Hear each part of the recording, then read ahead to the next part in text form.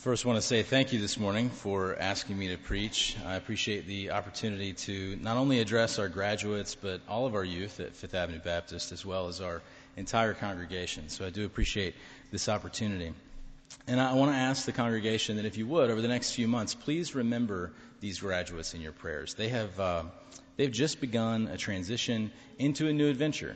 So they could certainly use your prayers, and hopefully they appreciate that. And I want to challenge each of us to keep them in mind. You know their names now, and on the reverse of your worship guide, you have a list. So if you hold on to that, you can even pray for them by name, and I want to encourage you to do that.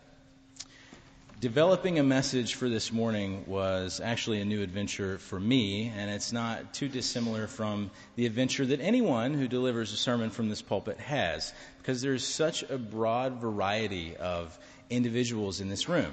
You've got different ages, you've got different personalities. Everyone and everything that makes up Fifth Avenue Baptist Church is different, just as they discussed in the children's time. So it's difficult sometimes to deliver a sermon that will reach everyone where you are. So that's the challenge this morning. And that being said, I feel like somehow we always settle on football as an analogy to do that. And I must admit that I never played. I never played football as a sport. I don't have a favorite team. I have to wear blue and gold because I married into that family.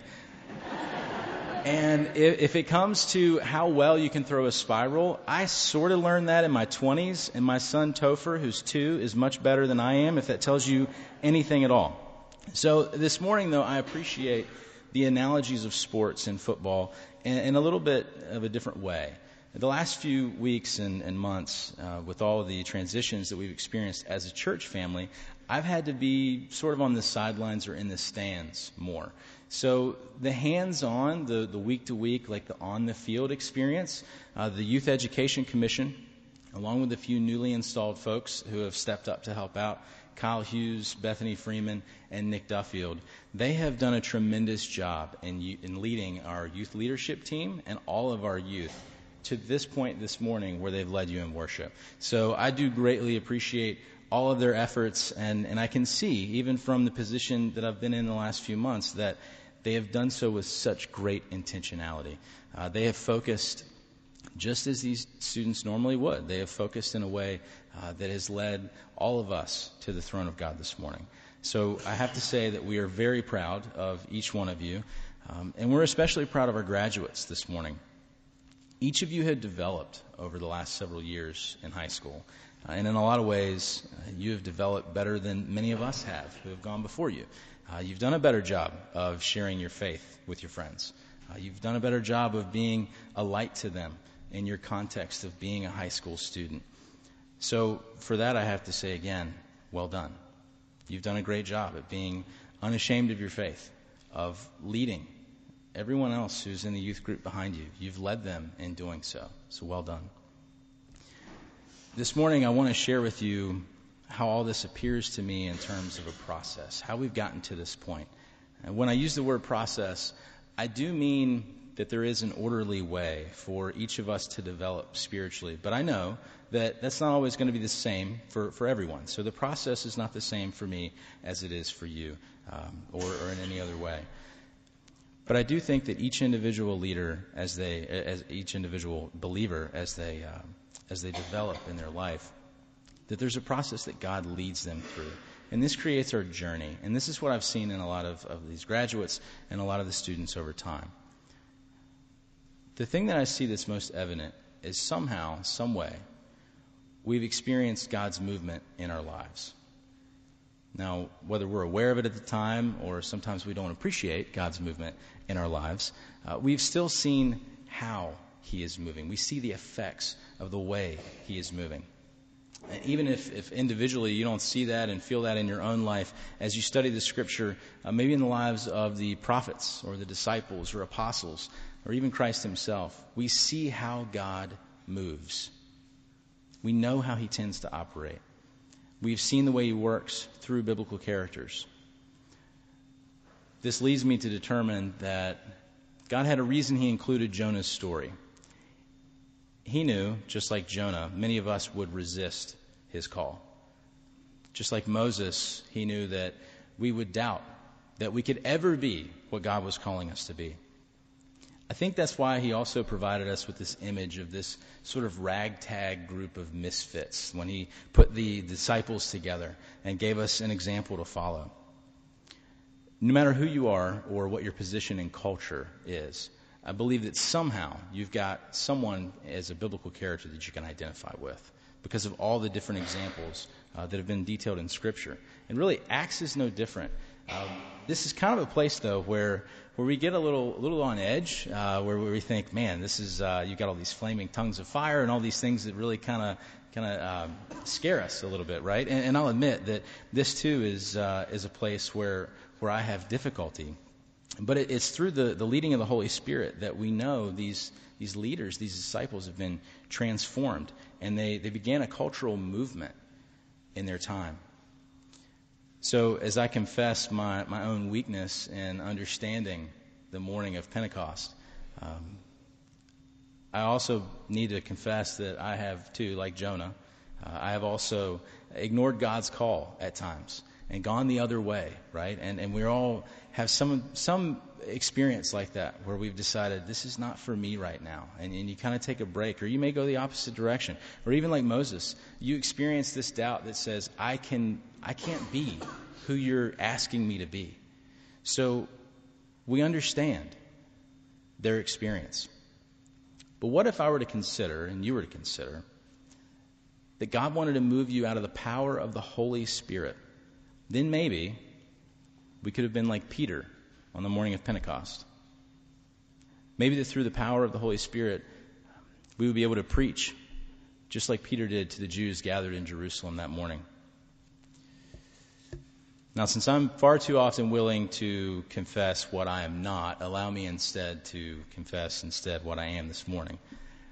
I'm a child of God. I'm a child of the one true King. I am, through the power of the Holy Spirit, an agent of change to those around me. I'm called to share my experiences of faith in God with those around me so they too might encounter God in a way that could change their lives forever. This reflection has led me to consider that I am like a diamond. Let me explain that a little bit more. As a child of God, I've been formed just like a diamond. Diamonds are considered rare, and in cultures all around the world are highly regarded as very valuable gems, and they're symbols of beauty in God's creation. Diamonds have also been known to ignite conflicts among groups of people where they're in competition for their value and the power that comes with attaining them. According to geologists, which, by the way, I am not a geologist, so go with me on this. Diamonds are formed by undergoing an extreme amount of both heat and pressure. That heat and that pressure that occurs deep in the layers of the Earth's surface, where diamonds are found, they're created between layers of carbon. On the day of Pentecost, when the Holy Spirit came upon the disciples, and they began speaking in a variety of different languages and all these different dialects that instantly were familiar to the people there in Jerusalem that morning, I believe the disciples experienced a great amount of both heat and pressure in those moments. The heat they experienced was that of the flame of the Holy Spirit. The flame described in Acts 2:3 came down and burned inside them, compelling them to speak and to teach and to preach. This burning caused them to share the word God was giving them in those moments. The pressure they experienced were the doubts, the insults, the taunts of persecution from all the people around them. The disbelief of the onlookers created a pressure that morning challenged each of them to express their faith in a way that had never been seen before. Andy Crouch wrote a book about culture making. In the book, he describes that moment at 9 a.m. on the day of Pentecost. He suggests that this is the precise moment where the curse of Babel is reversed. In Genesis 11, the story of a tower being built in Babel, the tower was being built to reach high into the heavens so that the people there could declare a name for themselves. The Lord then came down to see what was going on, what the people were doing, and he decided that because they all had just one language, this was making them far too efficient at proclaiming their own glory for themselves rather than the glory of God. So as a result, the Lord confused the language. All the people then were scattered all over the earth and spoke many different languages. This ultimately concluded the building of the tower. And because of this dramatic encounter with the Spirit of God in the morning we know as Pentecost, the message of the gospel of Jesus could now be spread to every corner of the earth again.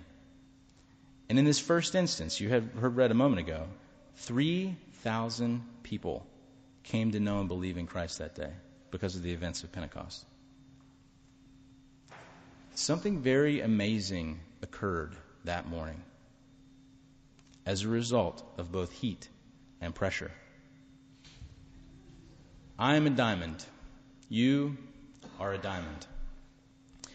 I've only ever viewed a few diamonds up close, which should suggest to you that Jana probably needs a better birthday gift this year. In the process of purchasing a ring for our engagement, I did learn a lot about diamonds. I learned the 4 C's. Some of you may know the 4 C's. The 4 C's of diamonds are the cut, color, clarity, and carat. I see a few of you saying those along with me, so you must know them. The cut of a diamond gives the stone its shape. It also is the key to how it sparkles. If the cut is too shallow or too deep, then the stone will not give off as brilliant of a sparkle. The lack of color in a diamond will also allow for more sparkle to be shown. The clarity of a diamond is used to describe whether deep imperfections are noticeable to the unaided eye. Finally, carat refers to the weight of a diamond, not the size. So it is possible to find more brilliantly sparkling diamonds in smaller weights depending on the other 3 criteria that are used to classify these stones. So now that I've given you this brief education on the 4 C's, this is going to be beneficial to you guys at some point, I promise. Now you've got a head start. I want you to reflect on your life, and I want you to consider this. Reflect on your own life and consider that God views you as His diamond. God views you as His diamond. In the collection of Solomon's Proverbs, we read in verse 17:3, "The crucible for silver and the furnace for gold, but the Lord tests the heart." This tells me that God is in the refining business. His goal is to refine each of our hearts. He has a process for that. He refines our hearts through a process, and this has the potential to create in us something beautiful. So you are a diamond. You may have lots of cuts. You may be a real colorful person. But you receive clarity by going through His process. Through His process, we are each called to encounter the presence of God and the vision He has for our individual lives. In this process, first, we have to admit we are sinners in need of a Savior to bring us back into a right relationship with God. Second, we have to believe that He sent His only Son, Jesus Christ, as a human to this earth to die for our sins. Finally, we have to choose to follow Jesus. We do this by understanding the love He has for us and following the leading of the Holy Spirit in our lives daily. Admit, believe, choose. This is the beginning of our refining process. When someone wants to know why your life sparkles so much as a believer, that's all you have to say. I know Jesus because I admitted my sin, I believe in Him, and I've chosen to follow Him. Admit, believe, and choose. That's the beginning of the process. Through this process, each of us is then refined, and we're challenged to share our experience with others, allowing for the message of the gospel to multiply in the hopes of reaching the farthest corners of the earth again. This was further made possible by those events on Pentecost. We should really find that fascinating. God chose you and me to be a part of His magnificent plan. It's His intention to refine us. We're the means through which the vision of His plan becomes complete. He wants us to be like diamonds. Now, to the graduates on the front rows, you may not want to hear this part, but I have a feeling that in the next few years you're going to experience more heat and more pressure academically. It sounds like you've chosen a wide range of careers that will require a lot more training. And in that training, things might be difficult, and you might wonder why you chose the path you chose, but you did. And I'm here to tell you that there's more of a reason for that. God wants you to be like diamonds in the field of study that you've chosen. He wants you, as you interact with other people, when you study and eventually when you enter the workforce, He wants you to shine like diamonds so you can be a light to their lives.